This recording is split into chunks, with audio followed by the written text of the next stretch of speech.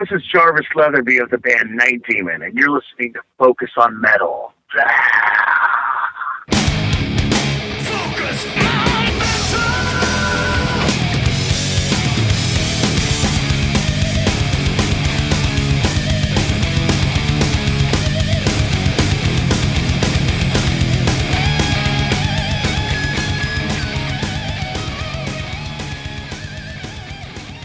Hey, Metalheads, Scott here. And I'm back. Yeah, you have been on the road. On the road. Well, I mean, that's what this whole week's about, right? Well, first of all, I should say, of course, this, as usual, Focus on Metal, and joined in the studio by Richie, who has been out and about interviewing all kinds of folks. So that's what this week is a collection of a couple of road interviews that Richie did. Yeah. And pretty cool ones as well. Yeah, well, it took me a few years to do them. I figure, I've been doing the show long enough now that I'll try and schedule a few in-persons. Yeah. And so the first one was with Jordan Rudess from Dream Theater. We've never had anyone from Dream Theater on. Nope. Show, and it was pretty easy to schedule. Like the class organisation. I emailed Jordan, who CC'd the band's manager, and then a week before the show, I contacted the manager again. And then he CC'd the road manager, and we just set it up, and Jordan was there, and we did the interview. Yeah. Like seamless. Yeah. No problem whatsoever. Like some of the phone interviews, like pulling your fucking hair out. And you think they'd be the easier ones to pull off. But yeah, the funny thing was, when I went into we did it in the hotel with Jordan, because we didn't want to do it at the venue because it was too loud. Yeah. And you don't know who's going to be walking in and out, which was nice of them. They could have just said, look, get your ass to the venue, and if it's loud, tough. And so I walked into the hotel, and Jordan was standing in the lobby. Like of course, I'd never met him. Yeah. And it was like 20-25 minutes before the interview. So I didn't go near him. Right. Because I'm not going to do that. Because he could have been waiting to meet someone, which he actually was. Yeah. And I didn't want to go over and get in the way and all that. So I sent the tour manager a text message, and he came down, and I was shooting the shit with him for 15 minutes. And he'd been with the band for 14 years. And then we started talking about the fans. Yeah. And where the fans are the wildest in the world. And he was saying, they're nuts in South America. And he was telling me all these stories. And then he said when he wasn't before he was doing the Dream Theater tour, he was doing the Megadeth and the Lamb of God tour. And I'm thinking to myself, fuck, I'd love to talk to him. He'd be some guy to interview. He'd be a great guy to have on. Yeah. And so maybe in the future we'll talk to him. Yeah. But we sat down with Jordan. It was beforehand. It was agreed 20 minutes. Yeah. And I did 20 minutes with him, and he couldn't have been nicer. Yeah. Just a very, very nice guy. Because I'd never met the guy before. Right. And we talked a lot about the new album, and I threw in a few curveballs here and there. But yeah, just really nice, thoughtful guy. And again, like he was the guy I contacted. He could have just blew me off and said no. Right. And so my first in-person interview was with one of the guys in a band that I absolutely love. Right. Yeah. And I was pretty nervous actually. I've never really done one before. Like we've done interviews. Yeah. We both did Jeff Pilson, and you did Michael Wilton. Yeah. So I'd never done one on my own. Mm-hmm. And the Night Demon one was that got a bit screwed up because I had no passes or tickets when I got there. Yeah. After being told that they were going to be there. Right. But I met Jarvis Leatherby, really, really nice guy, fucking super live band, real old school, new album, metal. Right. And I talked a lot before I even did the interview, spent 35 minutes with him, went in, had a beer. We spent another 20-25 minutes shooting the shit about music and various things. And he even said to me after he left me, do not leave until you say goodbye to me. He said, you're not to go. And I made sure I did. And he said, the next time I'm in town, he said, hit me up. We'll go for something to eat and a few beers and everything. I was like, fantastic. He said he really enjoyed doing the interview with me. And there's a band now that they have a plan. The music business is tough. Yep. And, the guitarist is gone. The guy who produced the album, Armand, is the guitar player now. And, I'd like to see him do well. Sure. I love the music, but you never know with the music business now. Right. You know, if he even said it himself to me, I don't know whether it was actually on the interview or not, that, you know, if he could go back now, you know, he probably wouldn't even start doing this. He said it's so fucking hard. Yeah. You know? Well, yeah, I mean, two very different interviews, too. I mean, you got pretty much a straight up, you know, what's up with the band, what's up with the album, what's up with the show with Jordan. Yeah. And then really, because we've already talked to Jarvis about Night Demon, about Curse of the Damned. I mean, we've all of that. So, I mean, you did a really cool job of really talking about the business and about being a band and all that. So a very different interview with that one. So two very different, very cool interviews. And, yeah, I mean, nice job. Well, yeah, thanks. I deliberately went that way with Jarvis. Yeah. Because we did have him on about the album. What am I going to do again? Just sit down and rehash the same interview all over again? I wanted to know what it was like to be a band like that on the road now. And he goes into all the travel plans, and, you know, it's not all 5-star hotels and all that shit, you know, not anymore. You know, you're lugging your own gear now, and it's a fucking commitment. Yeah. And they still seem to love what they're doing. They put on a fucking great show, and it's just really good it was a different interview. Yeah. But you know, hopefully now next month we have another one. I'm not going to say who it is yet because it's not confirmed. And then, of course, hopefully we're going to be meeting someone who we had on the show in January later on next month too. So, you know, maybe get some more in-persons in if we can. Yeah. You know, it's just a little bit different. I think the in-person ones they're a little bit more challenging, but you can actually ask a little bit more because you're actually looking at the guy. Yeah, yeah. And you know, you can see the facial expressions. Whereas on the phone, it's kind of a little bit different. You know, it is. Yeah. So yeah. No, but yeah, again, nice job. Definitely very cool interviews, and I like the fact that they were so different. But and they recorded. Because I'm a tech fool. Yeah, well, that was the one thing, was like, oh man, these levels are low. Shit, how are we going to do this? How am I going to do it without getting the background noise up? Because when you were talking to Jordan, you had like the music. It was like, is he talking to him in a piano bar? No, like, what the hell's going on? There's a dog barking and all this. It was in like there was like a room off the reception area, and they had like the muzak on in the background, and it was like, oh geez, how am I going to do this? And but nonetheless, a good interview, and yeah, you managed to not blow up the recorder, so I got it back to you. You press this button to turn it on, you press this button to turn it off. But yeah, otherwise, yeah, I mean, great job, and so kind of an unusual episode this week as well, because besides me yakking here, it's all Richie interviews this week, because all you've heard over the last couple of weeks is me talking to bands, and you guys have probably been wondering, where the hell's Richie? So this week you get all Richie. Well, some of that I think is, you know, my rule: if I don't know who the bands are, I'm not jumping on board. We listen to a lot of the same music, but we listen to different music too. Yeah. And if you get hit up with a band I know nothing about, I'm just generally not going to come down and stare at the wall and say, how's the tour going? You know? All right. Well, you know what? I don't think we're not even going to do track of the week this week. We're just going to just dive right into, I don't know, which one you want me to play first? Jordan or Jarvis? Your choice. Up to you. Actually, you know what's funny is the Dream Theater one is the shorter. It is. I know.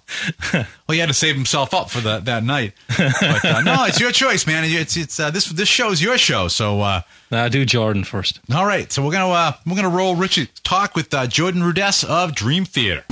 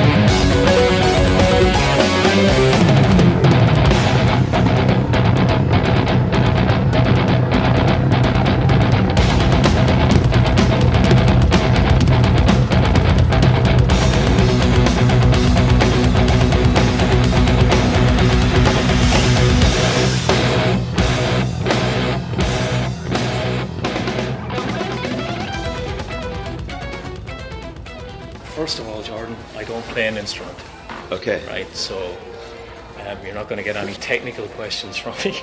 All right. Um, No problem. You've been on stage now many years. Is it easy to spot the people who play as compared to me who doesn't play?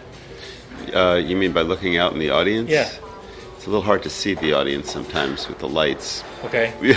So I would say that it's not something that I'm that conscious of. When I do see them, I'm not saying, "Oh, he's a player," or "He's not." You know, Okay. it's just kind of like, What about the meet and greets? Do you tend to Yeah, find out yeah. as musicians? oh, do the sure, meet and greets? right, absolutely. Yeah. You know, Yeah. it's a lot of times musicians have a look or somewhat obvious in their attitude that they're a player. Yeah. You know, So, was the show in Boston, obviously, and the band has a history from here. Is that one of the ones that you circle down as being a special show? well, yeah, because the the boys, a lot of them went to Berkeley, Yeah. so they're kind of notorious in Boston, you know. So and also our drummer is from Boston, Mike, yeah. Mangini. So when we come here, we definitely feel like it's a bit of almost like a hometown show, you know. And of course, the last show you did here was just a special one where you performed with some of the guys from Berkeley. Right. That was an amazing show. Yeah. I just actually had lunch with the fellow who conducted that, Aaron Boschwu. Yeah. He's connected. Yeah, because he's still here. But yeah, and this is, we're going back to our old stomping ground now, right? The Orpheum. The Orpheum. Which is a fun theater to play. Nice old theater, vibey. Everybody always has a good time there. Now, your first album with the band was the Scenes from Memory album in '99, and this is the first full-blown concept album you've done since then. Right. How come it's taken so long for you to do another one? Well, it was something that we wanted to do. Of course, this kind of thing is a very unique, special, idea to do a concept album. But we knew that that we had it in our sights to do another one. But of course, you have to find the right time to do these things, and it certainly wasn't the right time around the whole departure of Portnoy and the entrance of Mangini. We had to, a lot of things to reestablish and get going again, and so and the factor was that if we were to do it, we wanted to have a story that was something that was really substantial and that felt right to us, that we could sink our teeth into, and. So finally the time came, and John had been working on the story for a while and said to us that he thought he had something really good. So it was around the time of the end of the last world tour that he presented me with the synopsis of it to take a read and see if maybe that would work. Yeah. So I read what he had, and this is great. Let's do it. Now, of course, you probably knew the minute the concept came up that you probably have more of an input into this one, because when I listen to the record, a lot of the glue for all the parts comes from you Yeah. playing because of all the moods in it. Moods, yeah. Well, early on in the process, before we really got into it, we kind of felt to do an album like this, it would have to be a different kind of composition process, one that was really super kind of focused on the storyline, and the one that went through a lot of different moods. So we kind of put on our composer hat and attitude and realized that the best way to do this would be for John Petrucci and I to sit in a room and write this music. Because, we tend to get very detailed about everything, and as detailed as his story was in each scene, we wanted to reflect that and support that with the music. So the whole idea of the music was to help to bring this story to life. So everything is very much like a film score. It's it's like from song to song, we're really trying to depict what's happening through the sounds and through the music. Yeah, and was the concept originally to have a double album? Well, it wasn't right out of the gate. But as soon as we started writing it, and we saw, kind of got a feel for what was going on musically in telling the story and how we were going to do it, it started to lean towards that. And especially when we realized that when we were kind of feeling like what we were writing was very unique and we could put on a cool show around it. So then we thought, okay, well, it would be interesting if we developed an entire show, an evening. But if it's going to be an evening, we have full performance of a show, it has to have some length to it, some depth. So that's when we started to realize what we were really getting into. Yeah, so tell me about the rehearsals for the show. How long did you rehearse more for this show than you would for previous tours? Well, yeah, I mean, but even before the rehearsals, putting the album together with all these elements was a major production task.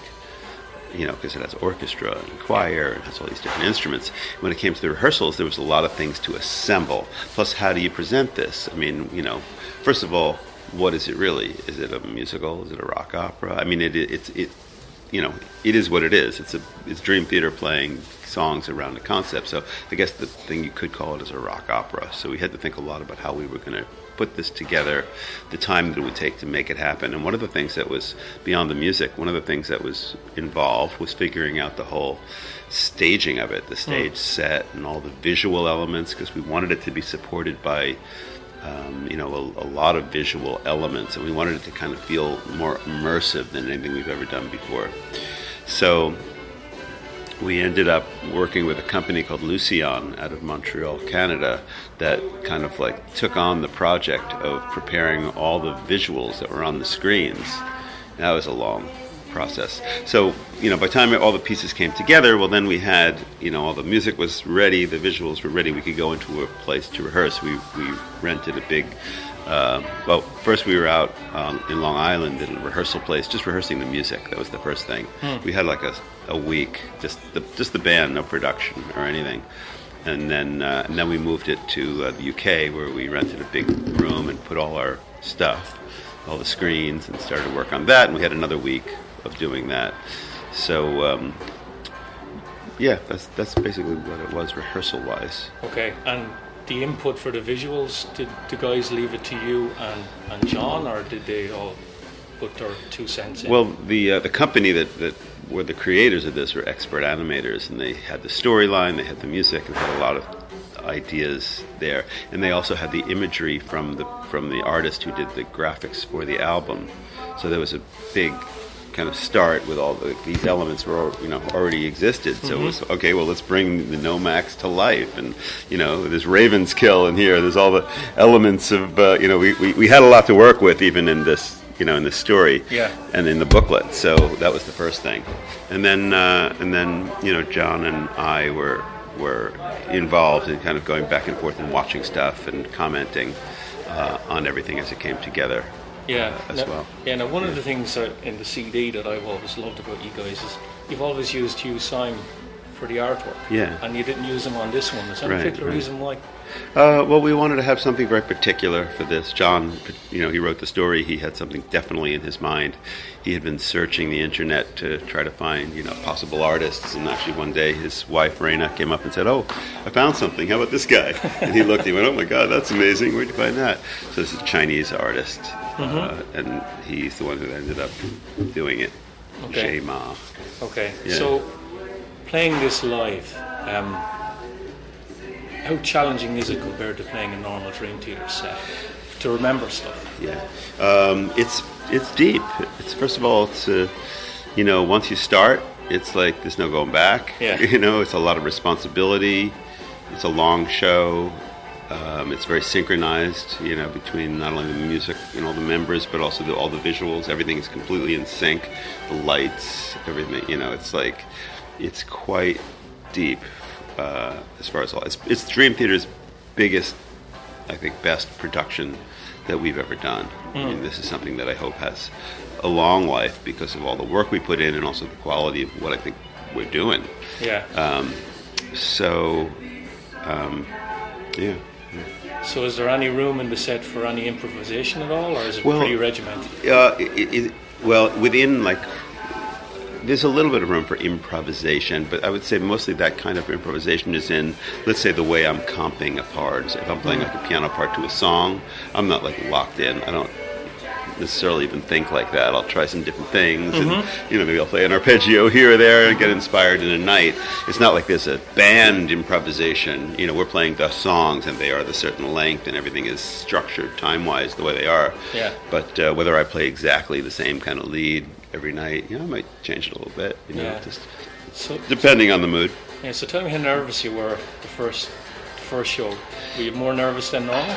Well, this particular tour, starting it up was a different experience because we didn't have the option to kind of ease into it and have the first few shows be sloppy. We needed to come on strong because we knew that all eyes would kind of be upon us. We were playing in the UK, which is a very important market, and opening up this huge new show. People wanted to know what is it, and it was going to be reviewed. So we did a lot more preparation on every level to get ready for the first show, and so it made it a little bit more, a little bit less nerve-wracking to walk in because we were pretty prepared from day one. That said, first show, every tour, leg, or especially the beginning of the whole thing, you haven't done this for a long time. Yeah. So you have definite, there's nerves involved.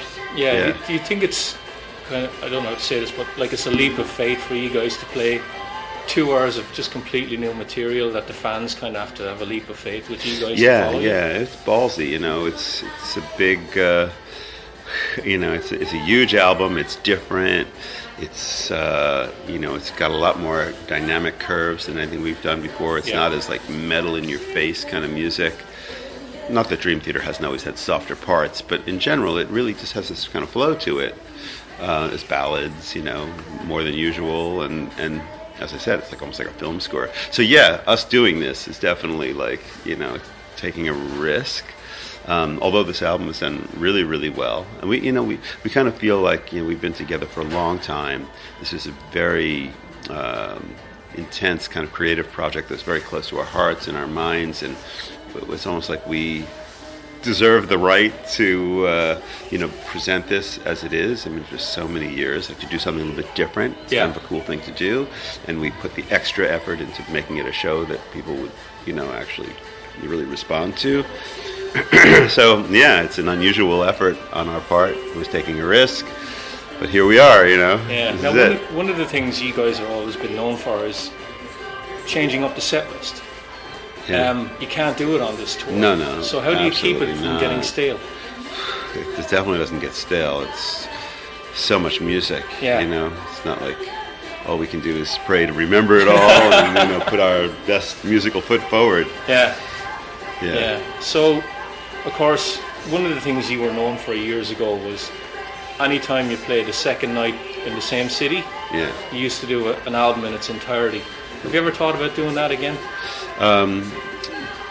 Thought about it, yes, and gonna do it maybe sometime in the future. That kind of stuff was more of a Portnoy kind of thing that he would really put forward. It was he's got such an interesting ability where he can just play like.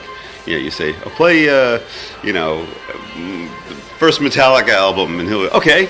He just remembers these things. And plus, he's a drummer, so it's kind of easier because of his talent, to do that, and also because of the instrument he plays. And he was in a role where he would call a lot of the shots in those days. Yeah. So a lot of it stemmed from him. Those things stemmed from him, and it was fun to do that. And I am proud of the fact that we did Dark Side of the Moon and Made in Japan. It was all good, but where do you put your focus? Yeah, I loved your version of Master of Puppets. Oh yeah, and The Number of the Beast. Like those original albums don't have any keyboards at all. So how did you approach playing on those? Well, I mean, I was playing a lot of almost like second guitar parts, but sometimes when it was, there was room to maybe play a piano part or an organ, so I would do that as well. It was a little awkward. Yeah. It was a good education in those days for me because I really wasn't as familiar with those bands, and those bands were a huge influence in Dream Theater and the music that they had made up to that point and always make. So for me, it was a chance to really understand some of the background that went into, who the guys were. Yeah. Because I grew up, I didn't listen to Iron Maiden. It wasn't like one of my things, and I really didn't listen to Metallica either. So not that I didn't like it, but I just wasn't part of what I, in my depth of experience. But anyway, as far as doing that kind of thing and playing a full album, maybe, but it's not our main thought at this point. We'd rather come up with something original. It's weighty and deep and do the kind of show that we're about to do tonight, which we would have never done in those days because this wasn't part of who we were. Yeah. Now, how would you approach a festival show now? If well, you couldn't do the whole thing? Yeah, that's an interesting question. I think in a festival you have to play. You can't just do couldn't do The Astonishing. Yeah. We'd have to do something else. So. Yeah. Right. So Yeah. when we book some festival shows, we'll figure out the set list at that point. I want to ask you about Keith Emerson. Okay. Must have been a huge influence on you when Yes, you were growing yeah. up. Did you ever get to meet him or play with him? I never got to play music with him, although I met him many times, and over the years we became friendly. Mm-hmm. And you know, he was like my biggest keyboard influence of all of them. He was like a real hero to me. Matter of fact, I just agreed to do the kind of official Keith Emerson tribute on May 28th out in LA at the El Rey Theater. I'm going to play with the Keith Emerson Band. Nice. And we're going to do Tarkus. Nice. So it's like, to me, it's a lot of responsibility, but it's the most I can give musically to kind of to his legacy. Yeah. Because I love that piece, and I've played it before, and looking forward to playing it, and kind of, I'm sure it'll be very emotional to do that with the guys. But that's what's going to happen. Yeah. But yeah. And of course, there's been like a lot of musicians have died in the last 5 or 6 months, and I'm sure Bowie probably had a big influence. Well, on you yeah, too. for sure. I mean, especially because, you know, I did a record with Bowie on the Heathen record. I played with him, so I got to meet him and work with him a bit. So that was kind of very, you know, upsetting and weird that he just kind of was all of a sudden gone, you know. Yeah. Yeah, it's been a tough year in the music space. Yeah, I think what amazed me about Bowie, he brought out an album a while ago and nobody even knew he recorded it. In this day and age, I don't know how he did it. Wow. And the album was great as well. So, Yeah. so you know, just to finish up, where do you think the band is going to go after this? Like, you've done this 2-hour album now. Yes, right. Where do you think you're going to go next? Have you even thought about it? Well, yeah, we've thought about it a little bit. Nothing to like formally announce, but you know what I mean. It'll be. We have some, you know, there's such a breadth of possibilities within the group and who we are that I'm sure it won't be a concept album. You know, I can't say what it will be because we haven't really decided. But yeah, there's nothing to really report about this because we're not there yet. Yeah, do you have a set direction, or does the first song really direct where you're going to go? We will definitely have a set direction before we start. We always have in the past. Every album starts with if it's not a concept album, it starts with a kind of a concept about what we're going to do. Okay. You know, and that's what we'll do again. We're very good at imagining and then creating. Okay. So whatever it is we decide to do, we will kind of write it down, figure out what we want to create, what we want the effect to be, how we're going to do it, and then book some studio time and get it done. So in simple terms, if I was to say, like, you train of thought, you knew it was going to be a heavy guitar album. Yeah. That's what you're talking about That's here? exactly what I'm talking about. Okay. Yeah. All right. Okay. Octavarium was going to be like a proggy album. That was you know, more each proggy. each one has we kind of discussed and we went for it. Yeah, now taking this one aside, because you're probably going to pick this, do you have a favourite album other than this one? Well, I really like parts of 6 Degrees of Inner Turbulence a lot. Yeah. Like the whole second CD, I think it was. Kind of attached to that, and that kind of, you know, mood and the compositions in there. Yeah. And yeah, that's one. And what was the toughest album to make? The toughest one to make? They're all intense. This one was the toughest one to make. This one took the most time in the studio. Yeah. But it was also enjoyable. It was tough because it was time-consuming and detailed, but it was also fun. Now, as a listener that doesn't play, it's a challenging record to listen to because these days it's very hard to get someone to sit down and listen to 2 hours of music without doing something else. Right. And I like it, but it's a challenge. It is your most varied record, even though it's your most song structured as well. I think. Yeah. If you know short songs. Yeah, you're right. I like some of the album. Some of it is like, wow, What's this is going on? very left field for you guys. Uh-huh. You know, but yeah, I like it. I'm looking forward to seeing the show now. Yeah, I think you'll enjoy it. It's a pretty cool production. Yeah, so different. Jordan, thanks for your time. Thank you. And enjoyable interview. Very good. Best of luck. All right, take care, man. Thank you. All right, there you go. Great talk with Jordan. And then, of course, you went on to Jarvis. That was Alston, right? Yeah, Alston. Bit of a pain in the ass to get to. So was it that bar on the corner? Like yes. It's on the corner? Yeah, shithole. No friggin' parking? I actually got a parking space down the street. Yeah, I was lucky. Holy shit. Nah, they knew I was coming. Oh, my God. There's like nothing there. It's like, yeah. It's student, isn't it? Student area. Big times in Cambridge. I think a lot of students around the area. Well, you can get there, with the T. So it's like my daughter will go there to a show because she can just grab the T and be there. Yeah. But otherwise, it's just like, what the hell? It's the same with the music hall too. It's like, really? But yeah, that bar, that's where like a Sound of Thunder's played there, and a couple other bands when they go through they play there. But it's like, really, it's like one of the worst possible places to It's not to the play. it's the venue's not bad. They still do all the beer in the plastic cups. Yes. And I fucking hate that shit. But especially a bar. Yeah. I think what was funny was like some of the people that were there, and I've said this to you before. It's like all the old school jackets. Yeah. That I haven't seen since the 80s. Yeah. Like the guy with the Destruction, Accept, Creator, Cinderella patch on his jacket. Where'd that one come from? Yeah, I'm like, what the fuck, And that was at the time when he had a girlfriend. And he's like, I'll put this one on. She'll like me more. Oh, Tom Kiefer, I love you. But I was just funny seeing some of the get up on some of the people. Yeah. Because it was a 3-band build. It was a band called Visigoth. Who were on Metal Blade. They're a good band. I saw one of their songs because I was out interviewing Jarvis at the time. Yeah. And then there was another band called Against the Grain, which really didn't do much for me. Kind of trashy, Motorheady kind of stuff. Yeah. And then, of course, Night Demon played the whole record. Yeah. From starting with the last song all the way back. So they were they came on stage it was a Thursday night, 10 to fucking 12. Yeah. And I was like, fucking hell. I had to go in. I was in work the next day and I was wrecked because I said it to Jarvis. I said, what time are you on stage? And he was like, about 11:45. And I was like, fuck.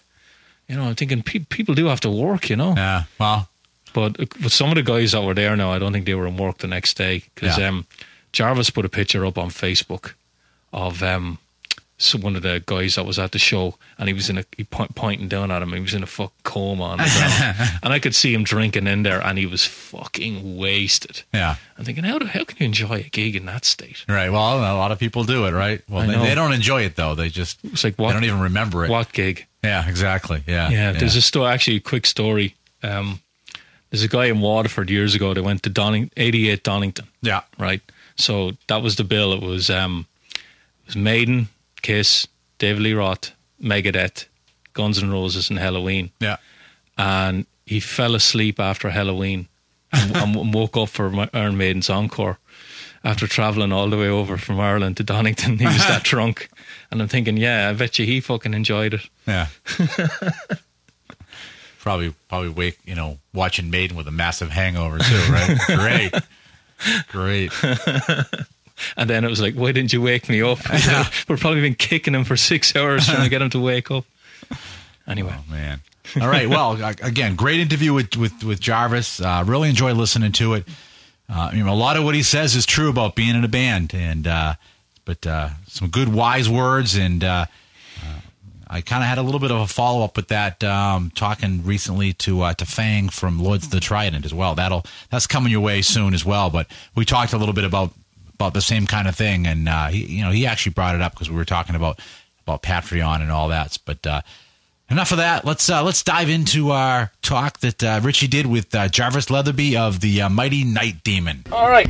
So I have Jarvis Leatherby from Night Demon. Hello. And when we talked to you last year, you said if you're ever up in the Boston area to come in and share a beer. So here I am. There we are. We'll go have a pint after this interview. Sure. Yeah. Love to. I was looking at your tour itinerary. Okay. And you guys are always on the fucking road. We've had a little bit of a break, I think. We've had... When, in 2014 or something? No, I think really this year we've just kind of been doing some one-offs up until April. So we've had up until April off, Which is okay. Good.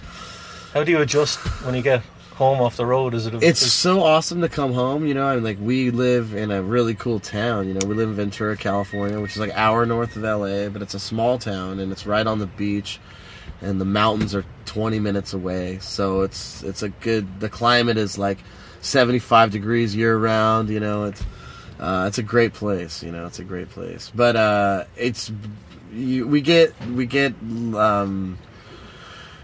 we get tired of being home pretty quick too. I mean, just small town drama. Can catch up to you for sure.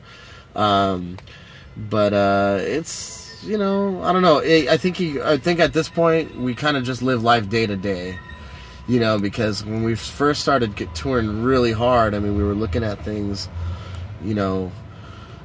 You have like these crazy nights where you're like in Europe and you're like, man, that was just I'm jet lagged and that was a crazy show and or it was a bad show or something, and you're looking at you go to the merch table to sign some autographs or whatever and you're looking at the back of this tour shirt and like that's like it seems to be the end of the night. I always end up there and I look at the tour shirt and I'm like looking at the dates and I'm like, oh my god, we're in the middle of column 1 of 3. And then there's days off sometimes, so it's like you really have to you have to live it day by day. You have to just go, okay, today's the day. It's like, hey, you're here now. We're in Boston. Let's do this. Let's focus on right now. Because you think about it, like when you're a concert goer and you're in your hometown, you get excited about a show that it's coming up in a couple months or something. Yeah. And then you go and you're there and you're pumped and you're there. You're in the moment as a concert goer. And when the band's not in that mode, it sucks. Because you can always tell when a band is like having an off night or like they kind of feel like they don't want to be there, and it's like you just can't do that. Like you have to be there at least when you're on stage. The other 23 hours of the day can get pretty mundane. It's a lot of travel, weather changes. We all got sick on this tour already and stuff, so it's just part of the game. Yeah. But the thing is like when you're in the stages of a band where you're touring, but you have all this responsibility back home, and you have a day job, and some people have families and stuff like that. It's when you really go back to reality and that stuff, you're like, oh man, I would kill to trade this in for being sick on the road in the snow. You know what I'm saying? Yeah. Yeah. So you have to. It's easy to take things for granted at any point in your life. So I think it's like this touring so much has really taught us to really live in the moment and just go day by day and just focus on what's happening right now. Yeah. How do you handle the mundane shit? Because it's the 3 of you guys, and there must be times you want to fucking kill each other. We're in our 30s. We're not. I started touring when I was 17, and typical life. You look back, you think you knew everything then, and if I could do things differently in my life, I definitely would have, for sure. But I had to learn from a lot of things. And I think the main thing when you're on the road with somebody is respect. You're with people more than people are with their wives, or your kids, really. I mean, it's really like, it is like 24 hours a day. Yeah. And yeah, you just have to have the right guys with you, I mean, sure. I mean, I argue with some of my guys like every single day, but it's never a bad thing. Like we make up like, and instantly. We don't, like this, they say like the key to a good marriage, it's like you never go to bed mad. That's what they say. You even know when you're going there to maybe pull it back a little bit, right. Or do you just fuck it? I'm just going there anyway. No, yeah, it's hard. Yeah, I go there. Yeah, but it's just different. Like you gotta be around the right people. It's all about the right people, and you have to have respect because people get sick or they get road burned at different times. It's not like it happens to everybody at the same time. So when one guy's going through it, somebody else might not be. Some guy might be one of the guys might be just drunk and be like, oh, I'm having a great time. Or I met a chick or something. Like the other guy might be sick or like his girlfriend at home is giving him grief or something, or who knows, man? Who knows? He's been driving all night, didn't get any sleep or whatever, Physical, we have a lot of physical pains, back problems, neck problems and stuff like that. We all have chronic pains like that. So you just don't know. But so you have to have respect for people, like as if, like just the golden rule, treat somebody else how you would want to be treated, But I mean, I think you do so many things together that you just get used to it. When you become a family, like it's just kind of like an unconditional thing, It's like you never let anything become too much, And like really, I don't really think we've ever had any huge issues. You know, there's not been any fist fights or anything. I mean, you hear about a lot of that stuff with bands. You know, histories of bands. You know, crazy stuff happening, but there's usually a lot of drugs and debauchery involved in that, or people are just young, you know, and they don't know how to handle themselves, and then sometimes you just have the wrong mix of people, you know. Yeah. But I think we have a pretty good dynamic, and it's how it is. We have the end goal in mind, you know. We know what the focus is. We know where we're going. We know where we want to be. I mean, we talk about stuff that we're going to be doing in 5 years from now, you know. So that's always on the forefront of our mind, you know, of what our goal is and what we want to do. You know? Yeah, now you guys tour. You've obviously toured a lot in the US. Yeah. What's the grassroots metal scene like over here? Is there certain pockets that are great, or is it just not that good? Like initially, you see that there are certain pockets that are good.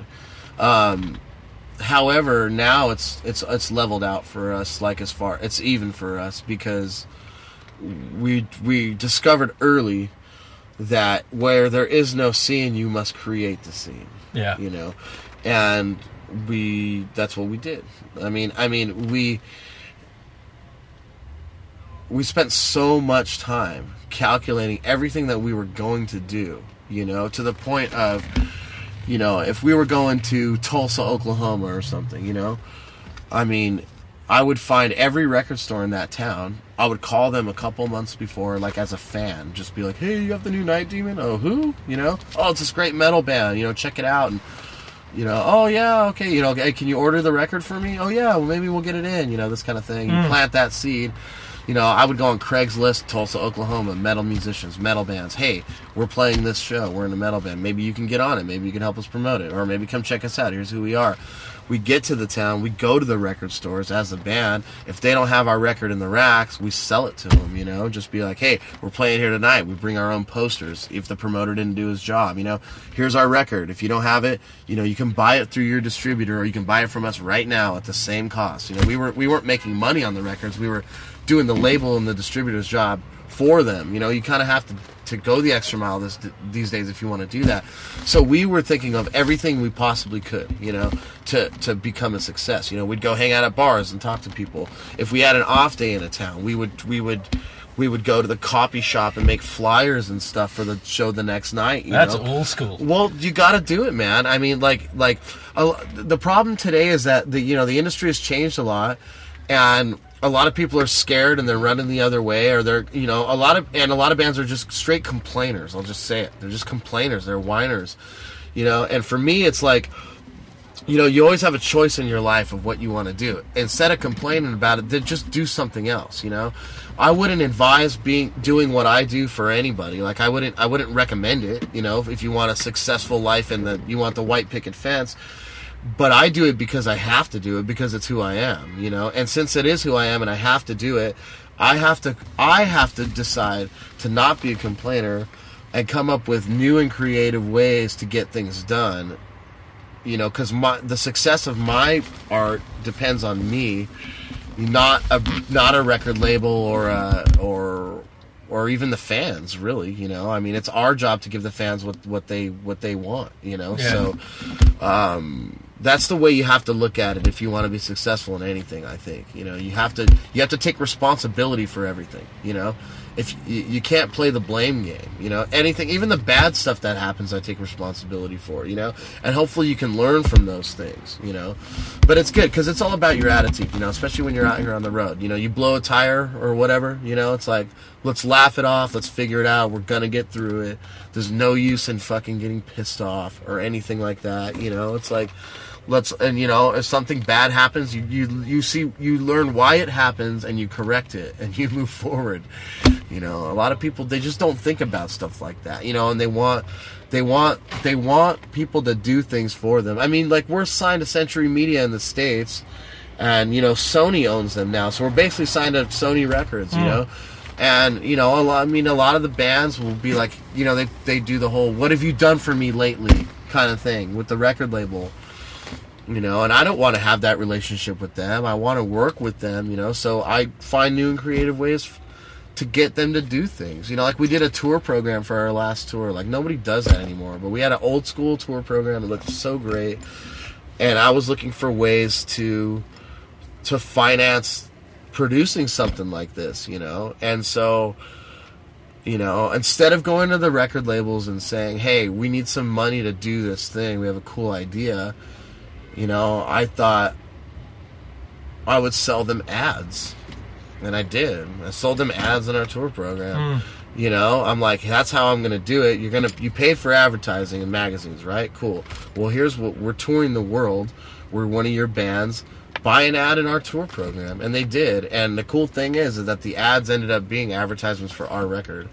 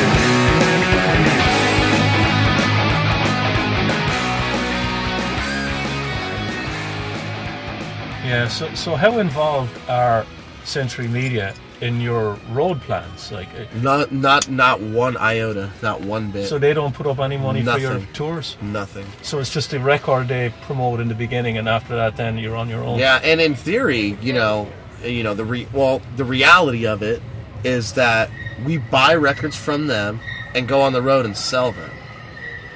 Okay. So we're the ones selling the records. You know, I mean, they have a distributor that puts them in stores, and they might do some co-ops or some advertising and stuff like that. And, you know, they have a publicity department as well. You know, they have an online store. You know, so I'm not saying that they don't sell our record, but we sell more of our records than they do. Yeah, I mean, we buy them from them. We travel the world and perform in front of people. And they say, I want your record, and we sell them the record that we buy from the record company. Okay. So the question I have then is, why didn't you make your own label? And we have.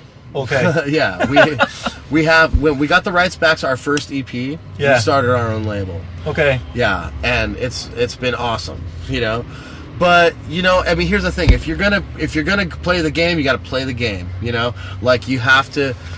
I think that, you know, us signing with them, and we're with SPV Steamhammer in Europe, which is great, wonderful label, you know, and that's Saxon's label. Yeah, and they have a great presence, you know, and they're legendary for over 30 years, and they're very good to us. I mean, it helped us get out of the gates at some point.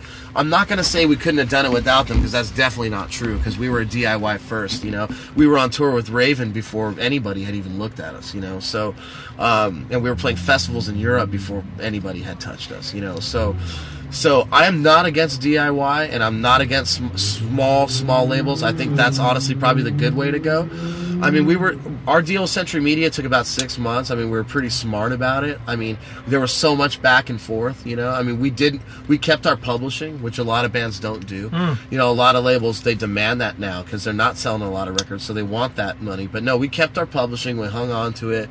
We have our own publishing company. We have our own record label. We put out a mixtape compilation every year with other bands and stuff too. So we're all about championing the scene. You know, we have a big festival that we put on in California. It's probably the biggest traditional metal fest in the country, you know, and we like I said, where there is no scene, you create it, you know, and we bring back the excitement in heavy metal, I think, and in the show that we put on, you know, we bring production to small bars, you know, it's like you're seeing it, you know, it's like we're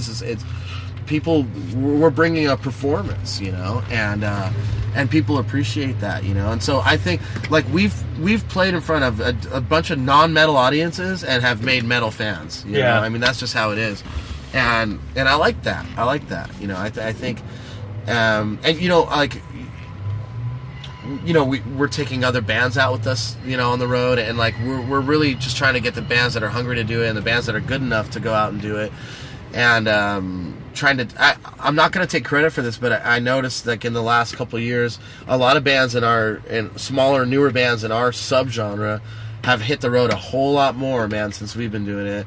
And I think maybe they're looking at us and going, hey, if these guys can do it, you know, we can do it. And they're absolutely right, you know. I'm all about, you know, we have some friendly competition on stage. We definitely go out to win every night. And on this tour, we are the definite matter-of-fact headliner for sure. Absolutely. But I'm all about championing anybody who wants to come out and do this, you know. When the tide rises, you know, all boats float higher. You know, you can't just be one guy up on the hill, you know. I mean, it's not good, you know. So we want more of this, you know. We definitely want more of this, and we're trying to push for that. You know, I think the way the scene is at the minute, and the way the music industry is, the way it is, I think if bands are willing to go out, like it's a great thing. Yeah. Like, I know they might go out and they might have a blinkered vision of it's going to be absolutely fantastic, and you can probably give them a bit of a reality check and say it's fucking hard work. It is, but it's not glamorous, but it's very rewarding. And if you have the goods, man, if you're in the right band and you know things are firing on all cylinders, it can work. You know, we did our first tour. I think we had like $100 in our pocket. We had enough for gas to get to the first gig, and that was our first tour. Okay, we didn't know what was going to happen. We were out for 46 days. We had gas to get to the first gig, and since that first gig of that first tour, we've never lost money on a tour ever. And we're taking door deals. We've taken no guarantees, just whatever. See what happens. We've done basements, you know, whatever. You just have to take that leap of faith, you know. If you feel like this is your destiny, you have to just find a way to make it happen, you know. And it's been good, you know. It's been good, and like I wouldn't trade it for anything. There's no way. I slaved at a job for years, and touring for me at that time was just vacation time kind of stuff, you know? And you know, I thought I needed to have a career. I was getting older and stuff, and you know, I got really depressed there. I felt like I had no other skills, you know, and I was kind of stuck in this thing, and I got to the point of near suicide because I was so depressed and that I wasn't following my dream and I was living someone else's dream, you know, and I was responsible for all these employees and shit.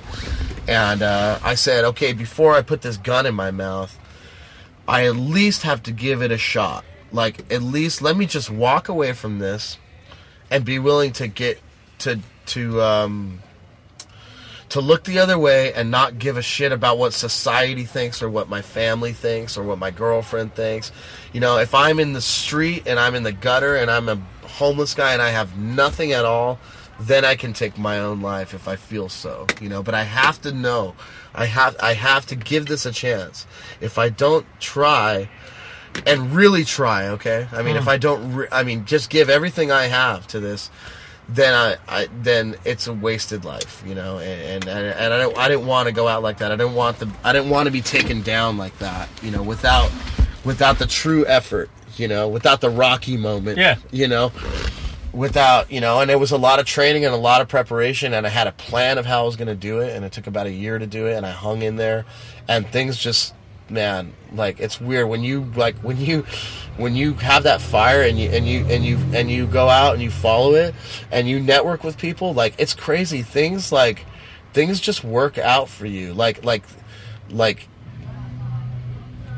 I'm not going to say nothing's ever fallen into my lap, you know. I can trace back everything that this band has ever done. I know how it happened, and usually it happened because of something I did, you know. We've been asked to do like 3 things in our career, like 3 things, you know, even tours. I mean, we've gotten ourselves on shit. So, I don't know. I think it's very important. If you're a guy that loves sweeping the street, go sweep the street. Go get the best broom you can get, you know, like, take pride in it, enjoy it, and do that, you know. It doesn't have to be music, you know. We're not in this game for fame and fortune or to be a rock star. I think that's the problem with a lot of young people, is they think, and a lot of older people, actually, you know, because even my parents, you know, my mom would say sometimes, you know, my mom's been supporting my whole goddamn life, but she watches American Idol. You know, she doesn't get it. She's like, what's the one thing, she asked me one time, what's the one thing in your career that would happen, like, that where you would say that you've made it, you know? And I said, nothing, you know? If you would ask me when I was 14, I would have said, okay, going on tour with, you know, going on tour and playing festivals and stuff, but I'm already doing that, you know, or like getting signed to a major label, I'm already doing that. It's really an accumulation of things, you know? Every day you have to take this little baby step forward, you know? Yeah. And then, and years from then, you lift your head up and you're like, holy shit. Like, it's crazy, like, what all this stuff I've done, you know? Anything that happens to people so fast, too, and, like, overnight and stuff, it usually crashes and burns because it's just such a big switch, it's hard to handle, you know? So I really think that, sorry if I'm getting off on tangents here, but I think that, you know, the main thing is, like, in anything you want to do in life, like, if you're passionate about something, you have to follow that. A lot of people don't know what they want to do, you know? Yeah. But I knew what I wanted to do since I was 8 years old. So, what's the biggest mistake you made in the beginning that you learned from? Oh, man. There's so many. There's so many mistakes. It's hard to say on record, too, but I will.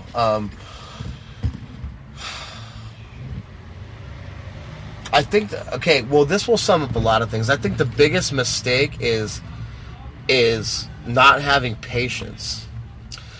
Rushing into things, rushing into the allure of certain record deals, certain merchandising deals, things like this.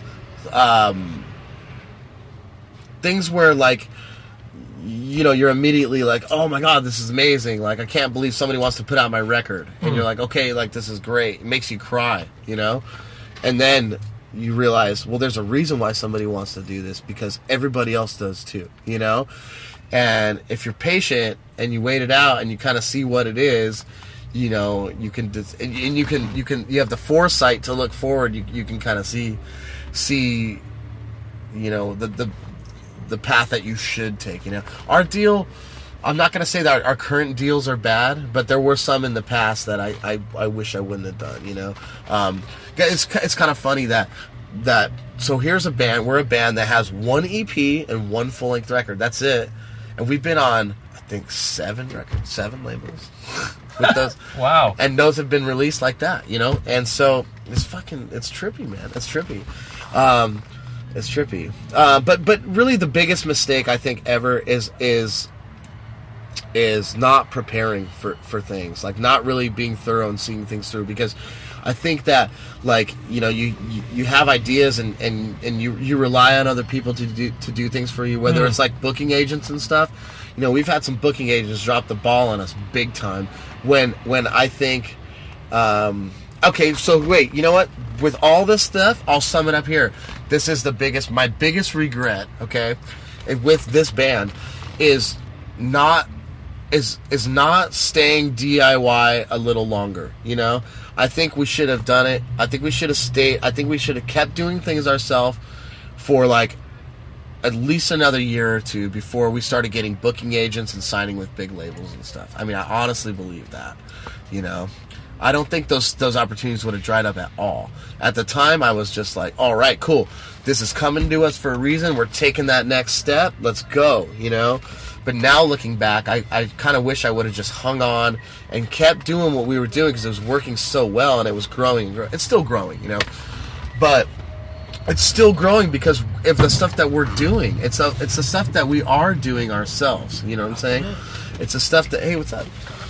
It's the stuff that we're doing ourselves. It's not growing at that clip because of what the handlers are doing. You know what I'm saying? So. Focus.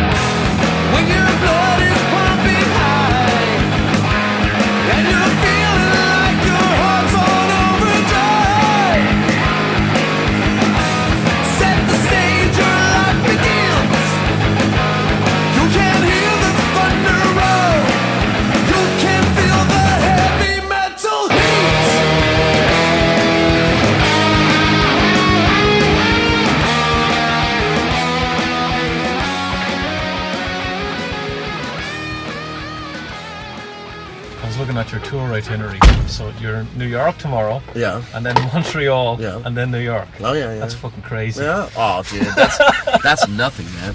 That's nothing. We got, I mean, you know, we're doing this tour with Carcass in July. Now there's a bill for you. Yeah, well, basically, so you know, this tour ends May 20th, and then we're home for like 10 days. May 30th, we start with Anvil. We do a week on the West Coast. Yeah. Then we have 1 day at home. Then we go to Europe for 5 weeks. From Europe, we play Bang Your Head Festival in middle of July. We fly straight to Lawrence, Kansas, and to start the Carcass tour that day. So we have to have somebody drive all of our stuff from California and meet us there. And we fly them home. We start that tour. Then we end up going, you know, back home, and then back to the East Coast, and then back. We got a tour back home. But, I mean, there's one thing in there, like, we're in Albuquerque, and then there's 1 day off, and we have to play in Memphis the day after that. So it's like, dude, we've done some crazy stuff, especially in Europe, you know? Like, we did last year we did a show in Karlsruhe, Germany. Then the next day we had a TV show that we did in Paris, France, and then the following day we played a festival in Sweden. Yeah, and It was just nuts, man. It was nuts. So, but that's what you got to do, you know. It was all good stuff happening, you know, and it's exciting when you're doing that stuff, you know. It's really exciting. Now how tough is it? Like, you're going over to Europe for what, 5 weeks? Right? Yeah. The legalese to go over there now, work visas and everything. 90 days. It's 90 days. Is it pretty easy to organise now? Or, I know the euro, the currency is a lot easier now than it used to be. But Oh yeah, the currency's totally easy. But yeah, it's fine. A lot of people speak English in mainland Europe too, you know. So it's not, except in France, which everybody in France hates. Tell me about it. Everybody in France hates Americans anyway. They hate us anyway, you know. They really do.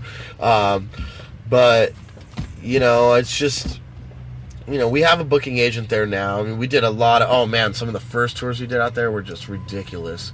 You know, we were out there for 10.5 weeks last time we were there. And, you know, it's just, you end up with 4 days off and you're sleeping in some guy's attic and it's snowing and there's no heat and, you know, like... You've never done Wacken or any of these festivals? No, not the big ones like that. We've done, like, Keep It True. We're going to do Bang Your Head, which is pretty big. Yeah, it is. That's a big one. Yeah, we're doing some festival in Poland with Saxon. Oh, they love metal there. Yeah. Oh, fuck. Yeah, it's like Saxon, Raven, us, Behemoth, Candlemass, you know, it's cool. But we got some offers to do some stuff. Like 2017 summer is going to look pretty good for us. I think Wacken's going to come through. There's talks of like doing Sweden Rock. But it's cool right now because we're playing the biggest underground ones, which those are some of the people's favorites anyway. You know, you get 2,000-3,000 people, you know, at Headbangers Open Air, Keep It True, you know, these things, like, these are the great, you know, Up the Hammers in Greece. I mean, we love going to places like that. You know, it's really good for us to do that. Well, I think, you know, especially in Southern Europe, like Spain, Portugal, Italy, Greece, they're rabid metal fans. Absolutely. They're nuts. Absolutely. Like the Irish fans were pretty loyal, but I remember going over there in the 90s and you go into a record store, HMV or something, they had fucking Man of War cutouts in the window, and I'm like, fucking hell, fucking Man of War. Yeah, they have their own versions of like Metal Hammer out there in their own language. Yeah. You know? Yeah. But you know, we did the same thing in those countries that we did in the States. You know, we've played over 35 shows just in Spain alone. Like, we've gone to every small town in Spain, every backwoods place, and now we just go to Madrid and Barcelona, basically, and they all come, you know? So you have to plant those seeds around, you know, if you're not being pushed, like, in the mainstream, you know, you have to do that first. Yeah. And then it just comes. But like I said, you know, we're in the game for survival. So it's like, hey, if we have a place to play tonight, I don't care where it is. That's cool. We got a place to sleep. Great. They're going to feed us. Awesome. I get to play rock and roll. Even better, you know? Yeah. So you never know. Yeah, so let's just finish it off with any word on a new album? Or are you Yeah, working yeah, on it's- it? Or it's- do you have time to work on it? It's finished. It's done. When'd you do it, on the road? Hey, man, it's really hard to ride on the road, I'll tell you. It's Yeah. tough, man. It's tough. No, we did it right before we came on this tour. We did it in like 5 days. Same guy producing it, Yeah. mixing it. Yeah. We have a new guitar player. Not a lot of people know that. You have two guitar players now, or just the one? No, just the one. Still the one. Brent's gone. But the cool thing is, the guy we have, I mean, I've known him for 20 years. He's our drummer's brother-in-law as well. He produced the EP and the record. He helped Brent write a lot of the solos. Like, you know, he's been with us since day one. And he's a fantastic performer and musician, and the stage presence has come up a lot. You know, now I got somebody to sing the backing vocals for me, so it's good. I think Brent got a little burnt out on touring, you know, but it's not for everybody, you know. Oh, yeah. We're having a lot more fun now, which is good, and we got a long road ahead, you know. You didn't fall out in a bad way at all with him, did you? No, I wouldn't say that. I don't know. I think we have some communication issues at the moment, you know, but you know, we got to keep moving. So I don't have time to, you know, I mean, I'm sensitive to everybody's needs, but if you're not into doing what's going on, like, then you gotta just, we gotta do our thing. I can't stop or take a break. When you have that momentum rolling, you have to keep that rolling. And we weren't gonna get a touring guitar player. With how close we are and all the touring we do, a touring member becomes a band member. Yeah. And I personally feel that we upgraded in the guitar player department, and he would say the same thing. I'm sure. Brent knows how good Armand is. And we're not going to take a step back and go, flip flop. We're a 3-piece band. People want to identify with the band members. And we had to do this record. Brent wrote it with us, which was very cool. But Armand played his ass off, and it's great. It's not coming out till 2017, January, first quarter though. It's good. And we'll start the whole touring cycle again. Are you okay with that coming out next year, or did you want it out any sooner? No, I'm fine with it. I mean, we're doing... This record came out January of last year, okay? However, I'm so proud of it because it stood the test of time. I mean, come the year end, near the end of the year, you had all these blockbusters coming out. You had Slayer, Iron Maiden, all this stuff, But still, at the end of the year, we made 30 top 10 lists. We made 5 album of the year lists, number 1, okay? Edging out Maiden and Slayer and shit like that. And, I mean, just to be in the conversation with those bands is like my dream come true, okay? But to see not like the album ever died, but there was definitely a lot more interest at that point, 12 months later, And I feel that since we're a younger band, and even though we've toured a lot, we haven't toured on a very high level. So there's a lot of fans that, we played for once, and they bought the record, and they love it. And they're not going to... And it's like, what? Okay, they're not going to see us live till the next album, and we're going to be playing all these new songs? Like, no. That's why we're doing this tour, the Final Curse Tour. It's full U.S., full Europe, and then a full U.S. support, We're going to South America and Mexico for a month in the fall. So it's like, we want this album to have a chance. We want to really bring it to the people now that they're familiar with it, and we're still picking up new people from it, We don't have we're chained to the big machine, but the big machine is not putting us out there like that, So it's up to us to do that. So instead of just forcing something out for a handful of fans that are eager for it, I think they could wait a little bit longer and come see us on this with the albums that they love. We're playing every original song in the band's catalog every night on this tour, So, I mean, it's a good show. And people are going to be stoked on it. I mean, the new shit's done. It's good. It's coming, But we need this out. I think this is a classic album. I think it's a modern classic. I think it's gonna hold up over time. And I really want the touring cycles on this album to be legitimate and like I want to look back on it. I feel like today, like, we live in the musical Great Depression, or this is like the Wild West, Things are changing, people are freaking out, but there's the true believers still here. People like you. I mean, look, you're a journalist. I don't even know if you get paid for doing this, okay? You do it for the love of the game. Mm-hmm. But these are important times, my friend. People are going to look back on this years from now and go, these were the pioneers. These were the guys that stuck it through, and these are the guys that found out new ways to do things, and that's why we're all still here doing this. That's why art lives, Yeah. And I want this album to have that chance, and that's why we're doing this, and it's a worthy cause. And I mean, you can tell me after the gig tonight. Yeah. I mean, yeah. So that's a good note to leave it on, I think, Jarvis. Let's go have a beer. Let's go have a beer. Thank you so much. All right, there you go. So whole plate full of Richie this week, and next week, Tracy G. Oh, you're doing Tracy? Oh, good. So we're both on that. Long. Basically, we're going to do it's a whole full episode of just Tracy G. So he's great. Great guy. Another one of these guys that we've had on the show. Always been very supportive of what we do, the projects, helping us out. He's definitely one of the super nicest guys that you'll ever meet in the music business. And we're happy to have him on and talking about all kinds of stuff. And it's kind of interesting because each time we have Tracy on, he opens up a little bit more to us, and he was pretty free with the stories this time. He was. Much more so than any other time as well, and definitely appreciate the trust he places in us and in coming on and talking about shit.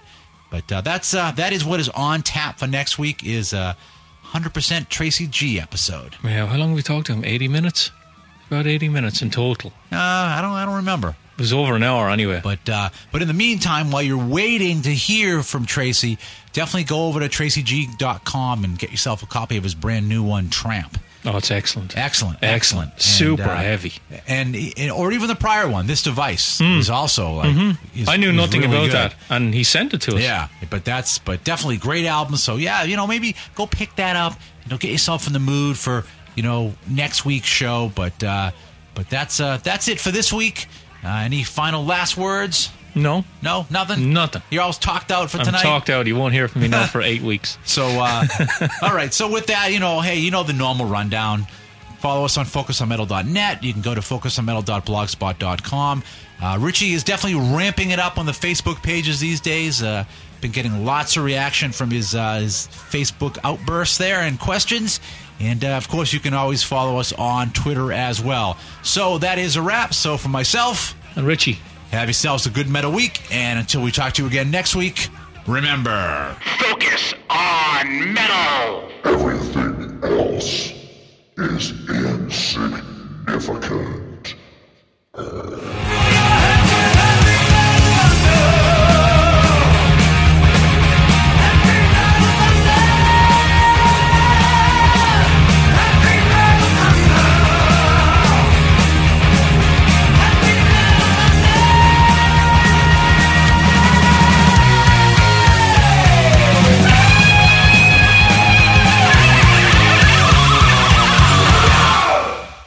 Still here? It's over. Go home.